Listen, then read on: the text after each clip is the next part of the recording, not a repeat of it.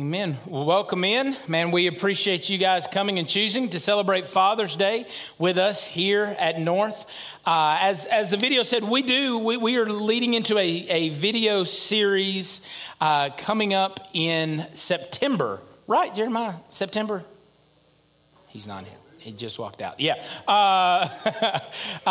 So September. And so we're wanting to collect testimonies from our people that we can share with our church. And so what God is doing in your heart and life, and it can be through salvation, it can be in your past, it can be things that you're going through right now, and difficulty, things that God is sharing with you and speaking to you about, man, we would love to hear from you about any of those things. So make sure to contact us, email myself or Jeremiah, and we would love to hear your story, okay?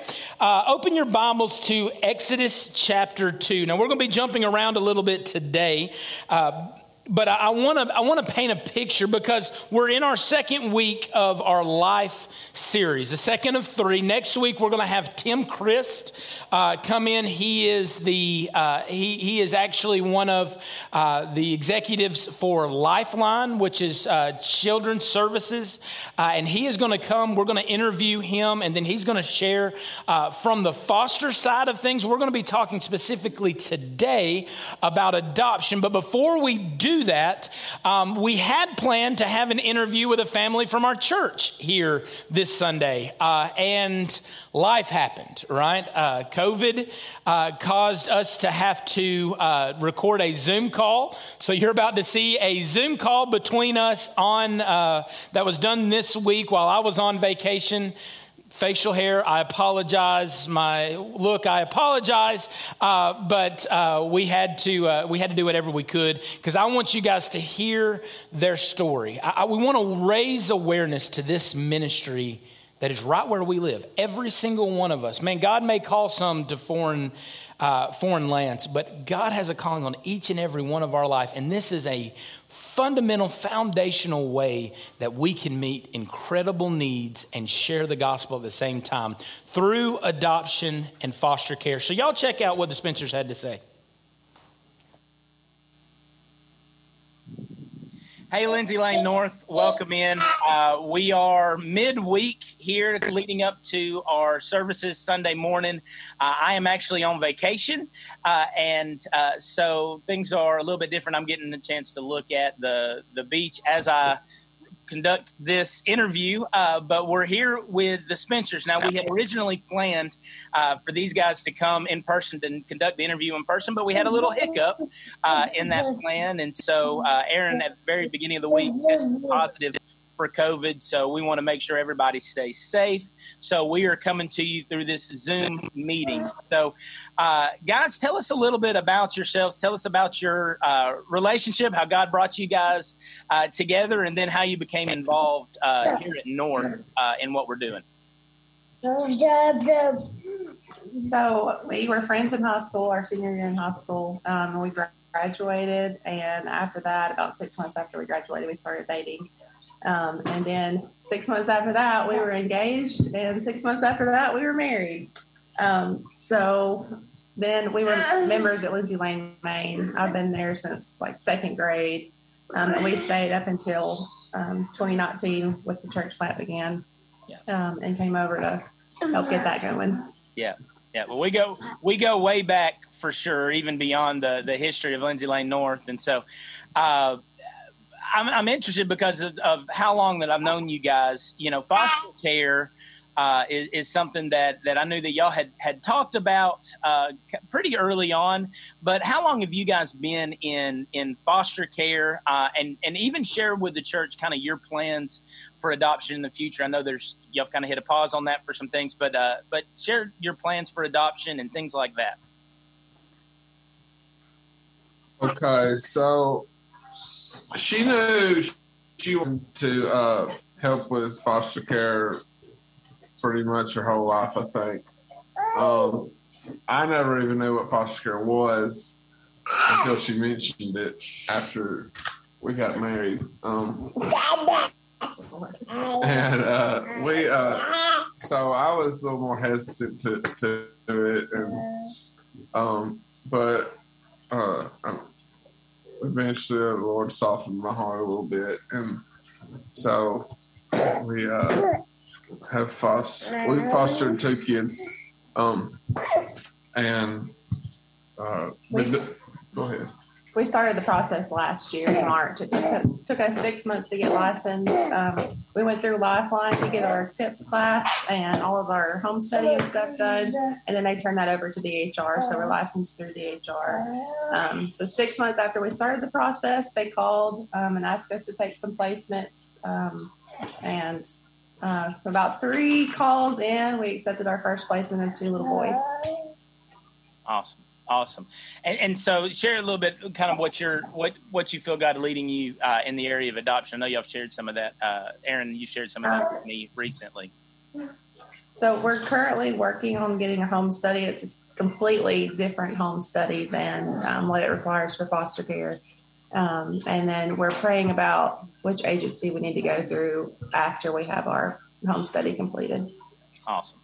Good deal. So, Aaron, you mentioned, as God brought you 2 together, it really wasn't something on your radar. Where did y'all see God calling you to serve kind of first? And what were some things that were on your heart? And then how did it kind of morph and turn into foster adoptive care? And when did that really come on y'all's radar as a family? You're talking about like early on in marriage? Yeah. Well, really, I wasn't saved right on in marriage, so there was that factor. But as far as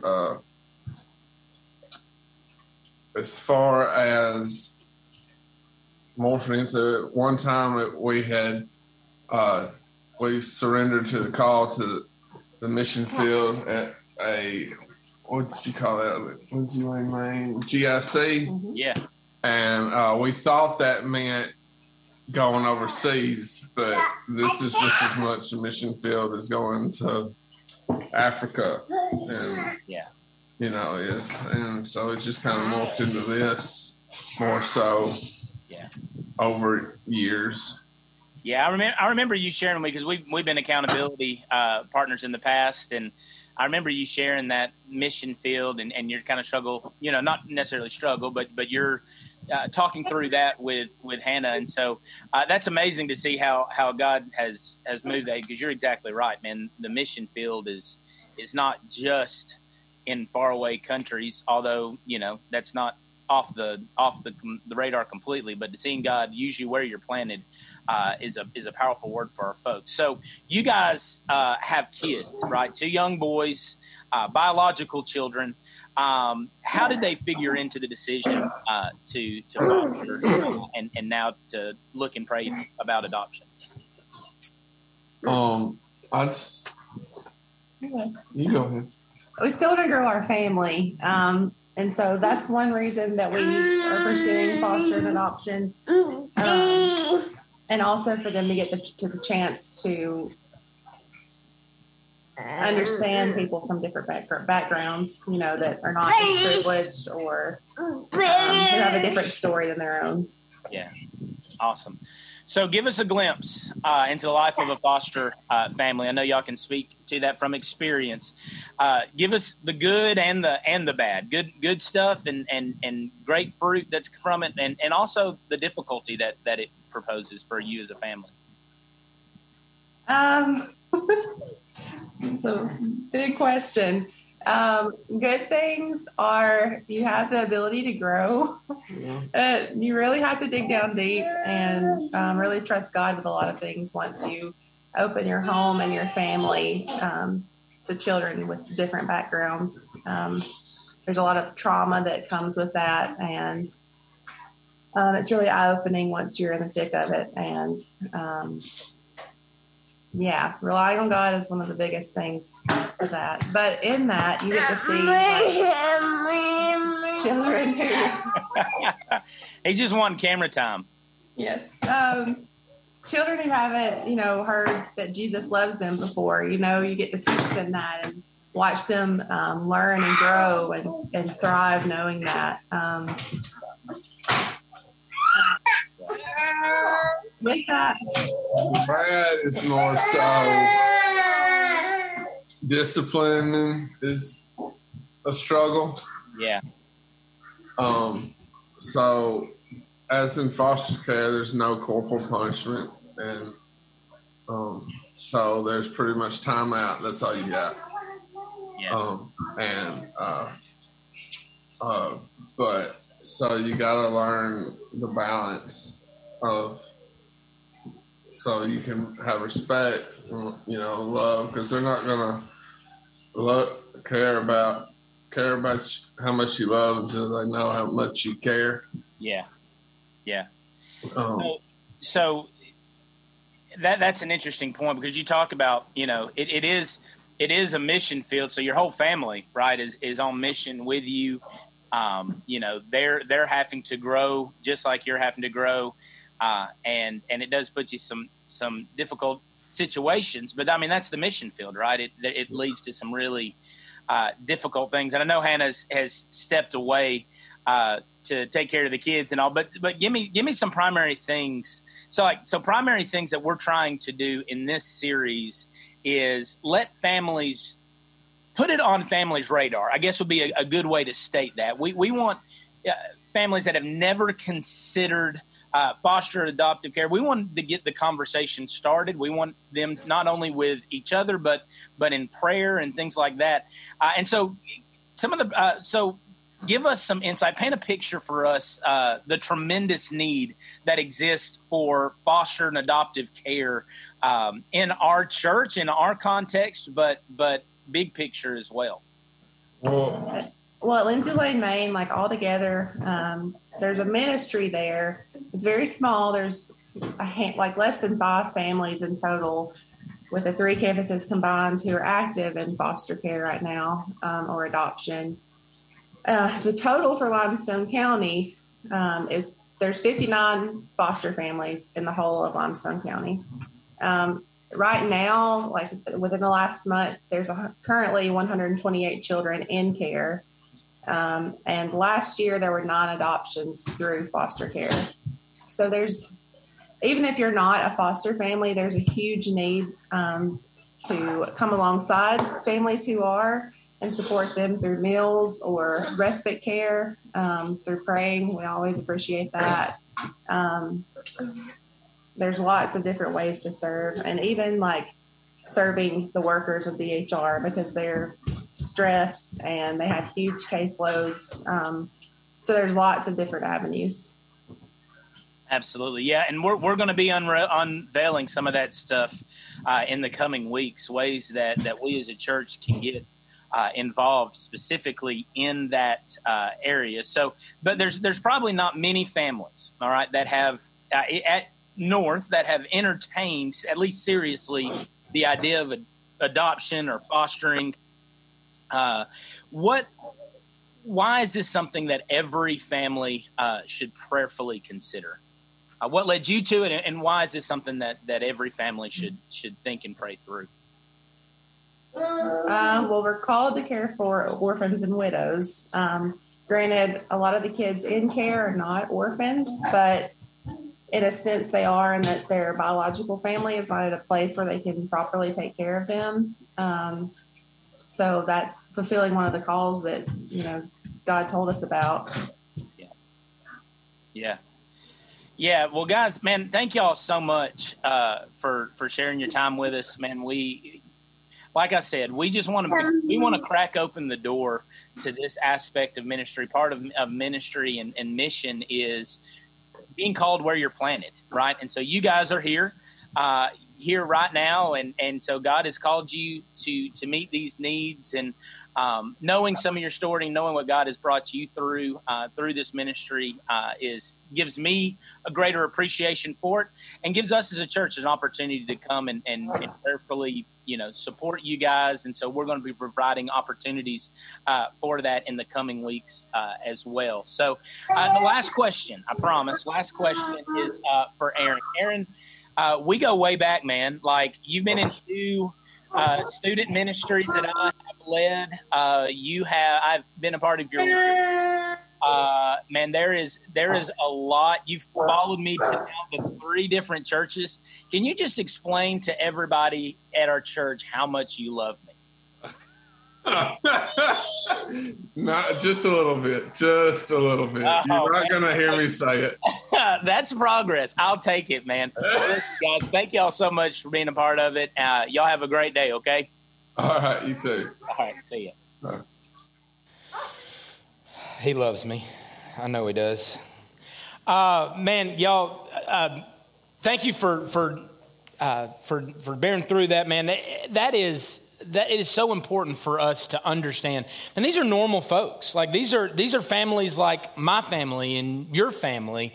It's not necessarily things that are on our radar immediately. They're things that God can move in our heart, just like he would move in our heart for anything that he would call us to, any level of obedience. And so that's why this is important. It's also important because, as we mentioned a couple weeks ago, if Roe versus Wade is overturned in the federal government, in the federal judicial system, if Alabama becomes a pro-life state, and surrounding states more than likely as well, there is going to be greater opportunity for us to serve.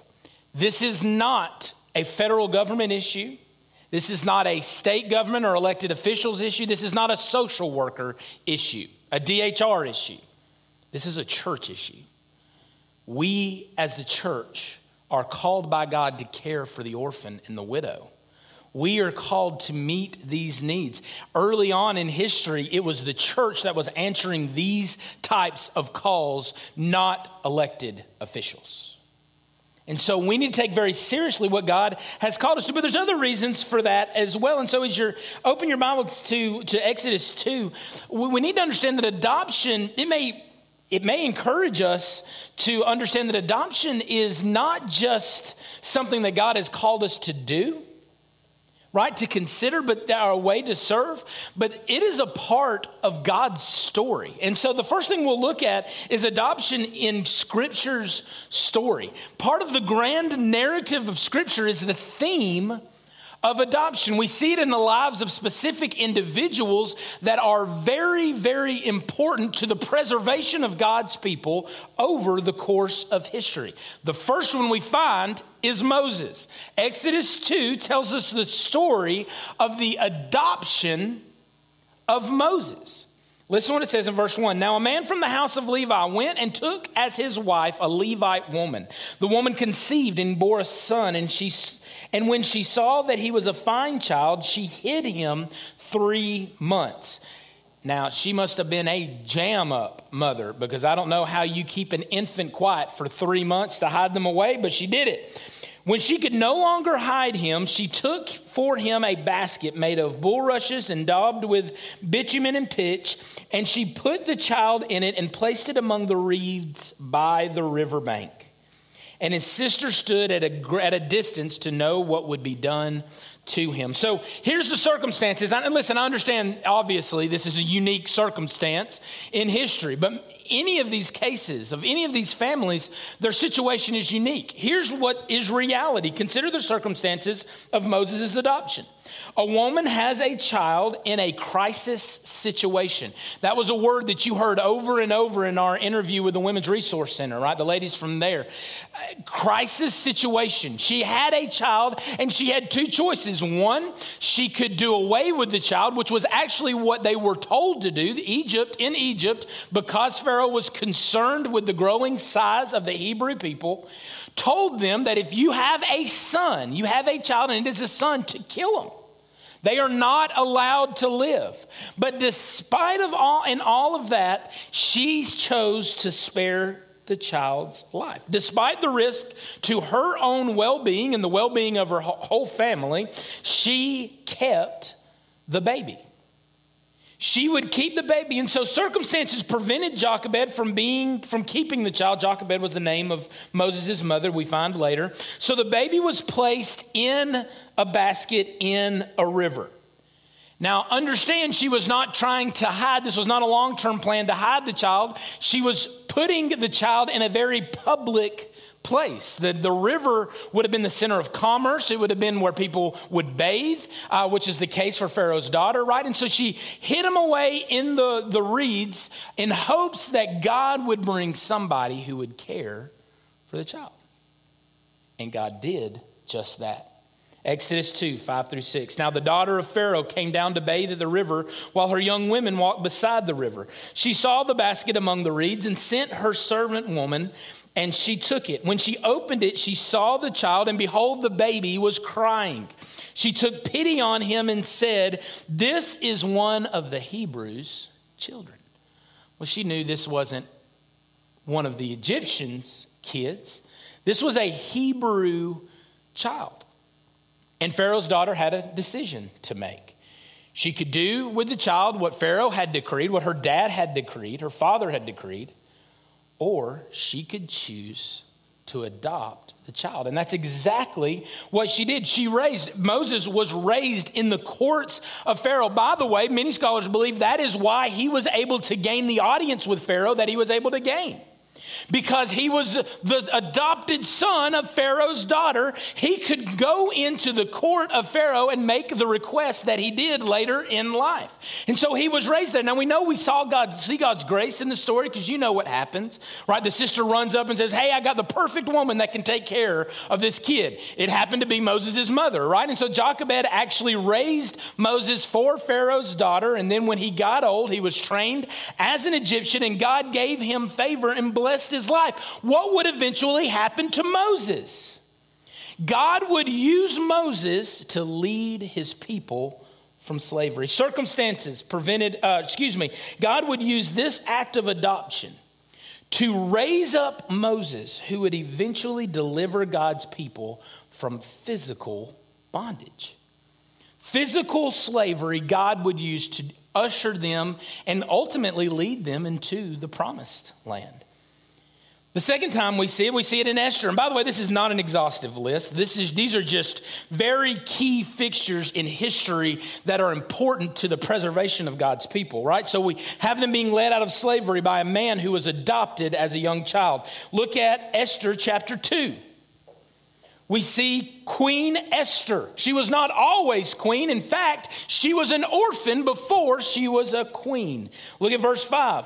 Now there was a Jew in Susa, the citadel, whose name was Mordecai, the son of Jair, son of Shimei, son of Kish, a Benjaminite. Look at verse 7. He was bringing up Hadassah.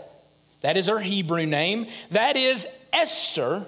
That is her foreign name, the daughter of his uncle, for she had neither father nor mother. The young woman had a beautiful figure and was lovely to look at. And when her father and her mother died, Mordecai took her as his own daughter. He was not just a child care provider. He took her in as his daughter. Right, we see here a family adoption, which is often in Scripture more of what we see. Something happens to the father and mother, and someone in the family adopts. But this is what happens in Esther's life. So before she was Queen Esther, she was orphan Esther, orphan Hadassah, and then she was cared for and raised by Mordecai to come to a place where she would be recognized, her beauty would be recognized by the king's officials. She would be taken to the king, and she would eventually become Queen Esther. Well, how do we know about the parenting of Mordecai? Well, apparently, not only was Esther obedient while in the home, but even when she was taken from the home, she would continue to come to her uncle, and he would continue to advise her on things that she should do. When he received word that Haman would kill all the Jews, he had a plan to kill all the Jews by decree from Persia. He told her, listen, perhaps you were called for such a time as this to go to the king. You've been granted favor to the king through unfortunate circumstances, but you have been granted favor to go and to rescue your people. In the story of Esther is the story of adoption. And so God would use this act of adoption to to raise up Esther, who would eventually deliver God's people from physical death. So physical slavery and then physical death. But y'all, the most important person in the history of the world was also entrusted to adoption.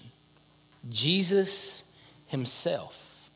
We know, according to Scripture, right, all the way back into Genesis 3:15, that it was not the seed of man, it would be the seed of woman that would be the serpent crusher, right? The seed of woman would crush the head of the serpent. And so even looking that far in advance, we see that there would be a man who would have to adopt this child. The angel didn't just come to Mary and say, hey, you're going to get pregnant and you're going to have a son. But then he had to go to Joseph and say, Joseph, this is of God, all right? You can believe, Mary. I want you to take this son. I want you to take him as your son. I want you to name him Jesus. He is the Son of the Most High God. And so the Son of God was entrusted to a man who faithfully adopted Jesus as his own. Well, how do we know that he was adopted by Joseph, right? Listen to what it says. Matthew, this is the circumstances. Matthew 1:24-25. When Joseph woke from his sleep, he did as the angel of the Lord commanded him. He took his wife, but he knew her not until she had given birth to a son, and he called his name Jesus. He bought in, right? He bought in to who Jesus was. He was the one who assigned Jesus the name. As was Hebrew custom, the father would assign the name. He was given the right to assign Jesus the name Jesus. When the angel came in Matthew chapter 2, verse 13, when the angel came to warn the family of Herod's reign of terror that he was coming to kill all of the children, right? All of the male sons 2 years and younger. Who did he come to? He didn't come to Mary. He came to Joseph. The angel of the Lord came to Joseph to flee with his family to Egypt. And in fact, even later on in Jesus' ministry, in Mark chapter 6, verse 3, we see that Jesus was raised as a carpenter. That in Nazareth, in his own hometown, they knew him as a carpenter and a son of a carpenter. He had taken the trade of his father.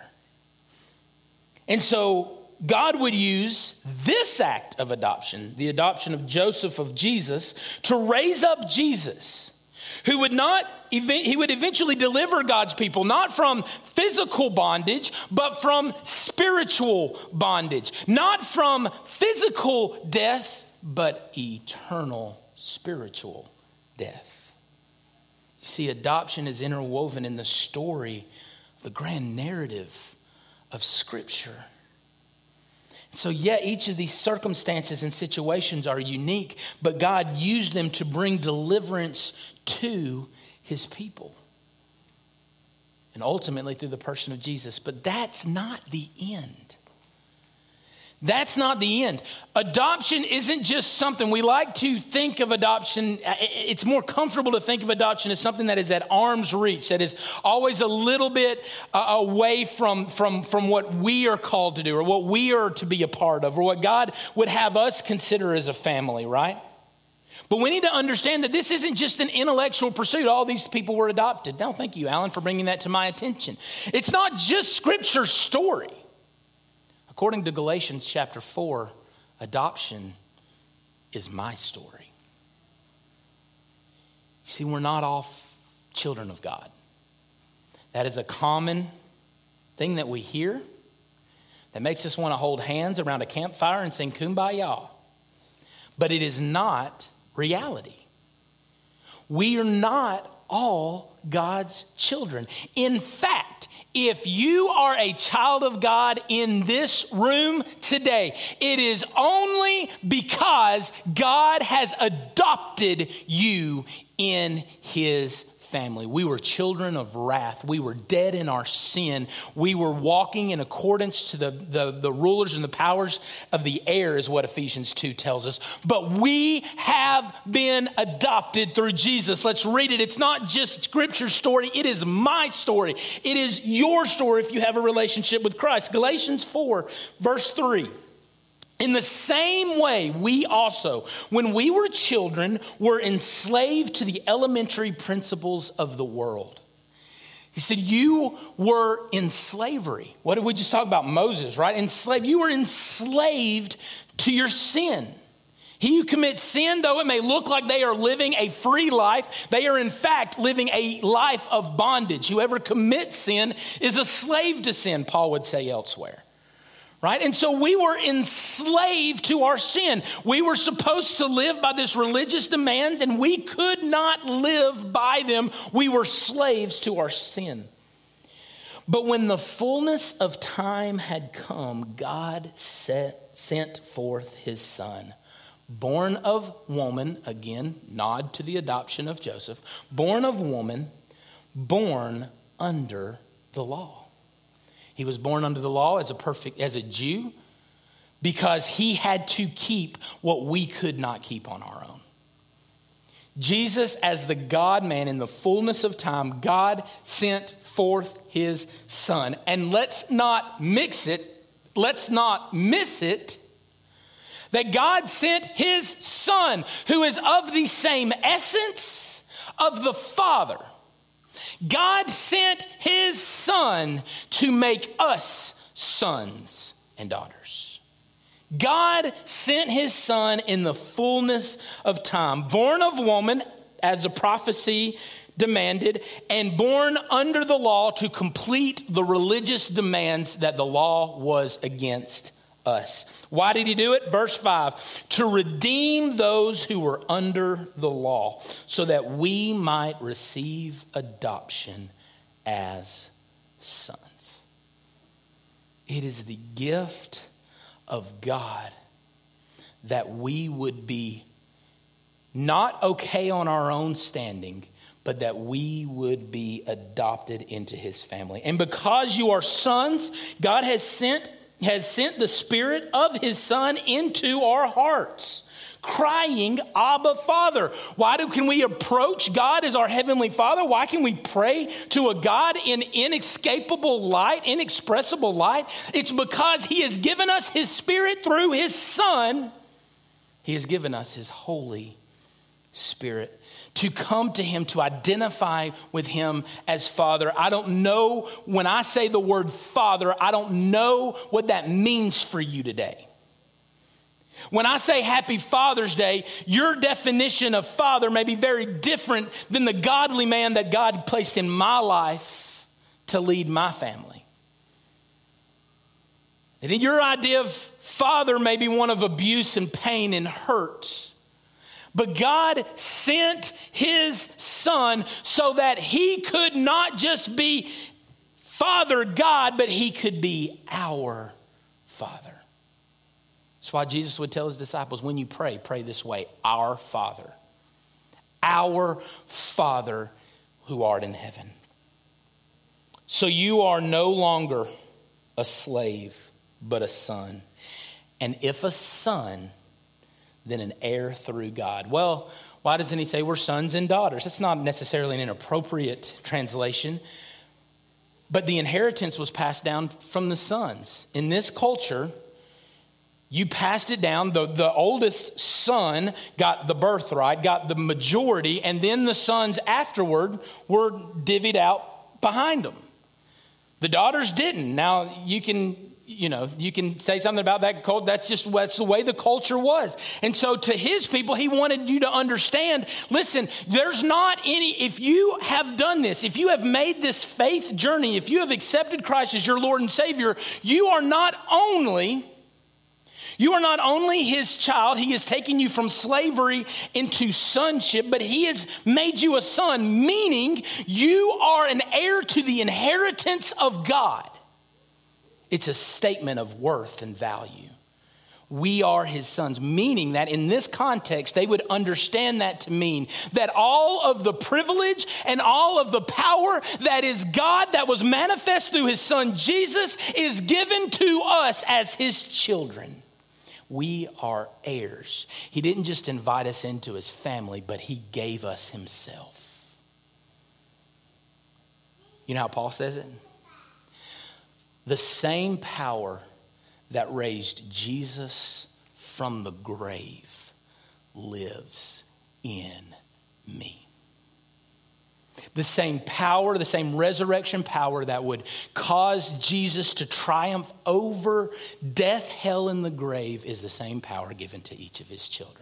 So we are sons and daughters, right? But we are sons in the fact that he has given us who he is. We are heirs to Jesus. We were in a crisis as slaves. See if this sounds familiar. We were in a crisis as slaves. God has rescued us through his son. God has restored us as sons and daughters, and he has rewarded us as his children.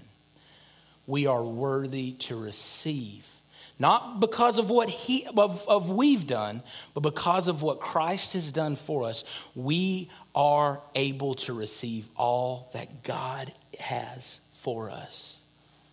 We've been adopted. The word adoption in the Greek literally means to place as son. That's what it means. To place as son. We were not sons and daughters of God. We were of our father, the devil, born into sin and without hope. But he has placed us through the work of his son. He has placed us as sons and daughters. It's not just Scripture's story. It's our story. In fact, adoption is the beautiful intersection of God's big story and my little story. My testimony and God's testimony of grace. It's where they intersect. So having been adopted, you better believe, you may think, well, Alan, well, you're just making this, you're over-spiritualizing this. We're not called to this as a family. What I would ask you is, have you considered it? Have you prayed it? Have you made it a matter of prayer? Have you thought about it? Or have you just written it off? My family and I have prayed and thought for long and hard about it. It's something that, at least currently, in the current state of affairs, we don't necessarily feel called to do in our family. But we feel absolutely called to support and to raise awareness and to do whatever we can to make sure that this need is felt. And here's the deal. If it requires that we get involved, then we get involved. Because this is what God has called his people to. It's not just a story. It is our story. Adoption is in the family business for those who are in the family of God. So if you would bow your head and close your eyes. If you're here today, maybe you've never responded to this gift of adoption. Christ has given you his son, who is a substitute for me and for you. No, we don't deserve sonship. We don't deserve to be sons and daughters. But Christ has given us that as a free gift on the basis of what Jesus has done. If you haven't responded to that free gift, then you have no idea what it means to experience a perfect and loving Father. Contrary to what every social media post that you've seen this morning and probably will continue to see throughout the day, there ain't a single father on social media that's perfect. That may become as a shocker from all the neat and sweet things that wives and kids have said. But there's not a perfect father. There's only one. And you can respond to a perfect, faithful Heavenly Father that desires a relationship with you today. Would you lay down your pride? Would you lay down your sin? And would you respond to him in faith and obedience and take up the life that he has for you? But maybe you're here and maybe action needs to be your next step. Maybe you need to pray as a family. Maybe you need to intercede for families that are right now currently serving in this mission field. And maybe you need to prayerfully consider how God would have you be a part of this. Listen, I'm not trying to guilt trip anybody in. I'm telling you the tangible reasons. This is something that is only going to increase in the coming days. And we need to know, we need to have our response ready to be part of the solution. Not just the people picking up stones of those that would choose not to keep their children. We need to be agents of reconciliation. We need to be meeting tangible needs in the world that we live in. So whatever this response looks like to you, I just pray that you would respond that way. That you would respond to the grace of God, the goodness of God, the faithfulness of God. You know what God's faithfulness leads us to? Faithfulness. It leads to our faithfulness, our obedience, because he is a God and a Father that is faithful to us. So would you respond to that today? Maybe you want to pray together as a family. Come and grab your family and pray together at this altar for the incredible need that there is. Maybe you need to pray together as they're worshiping beside you today. Maybe you need to pray and intercede together. Whatever the Spirit would lead you to, I pray that you would respond. Father, have your will and way in our hearts and lives. We love you and we thank you for what you teach us through your word. Now allow us to humbly submit to what you call us to. Lord, we love you and we thank you for your grace toward us. In Jesus' name we pray. Amen. Amen. Would you stand to your feet as we sing? Would you respond however the Lord leads?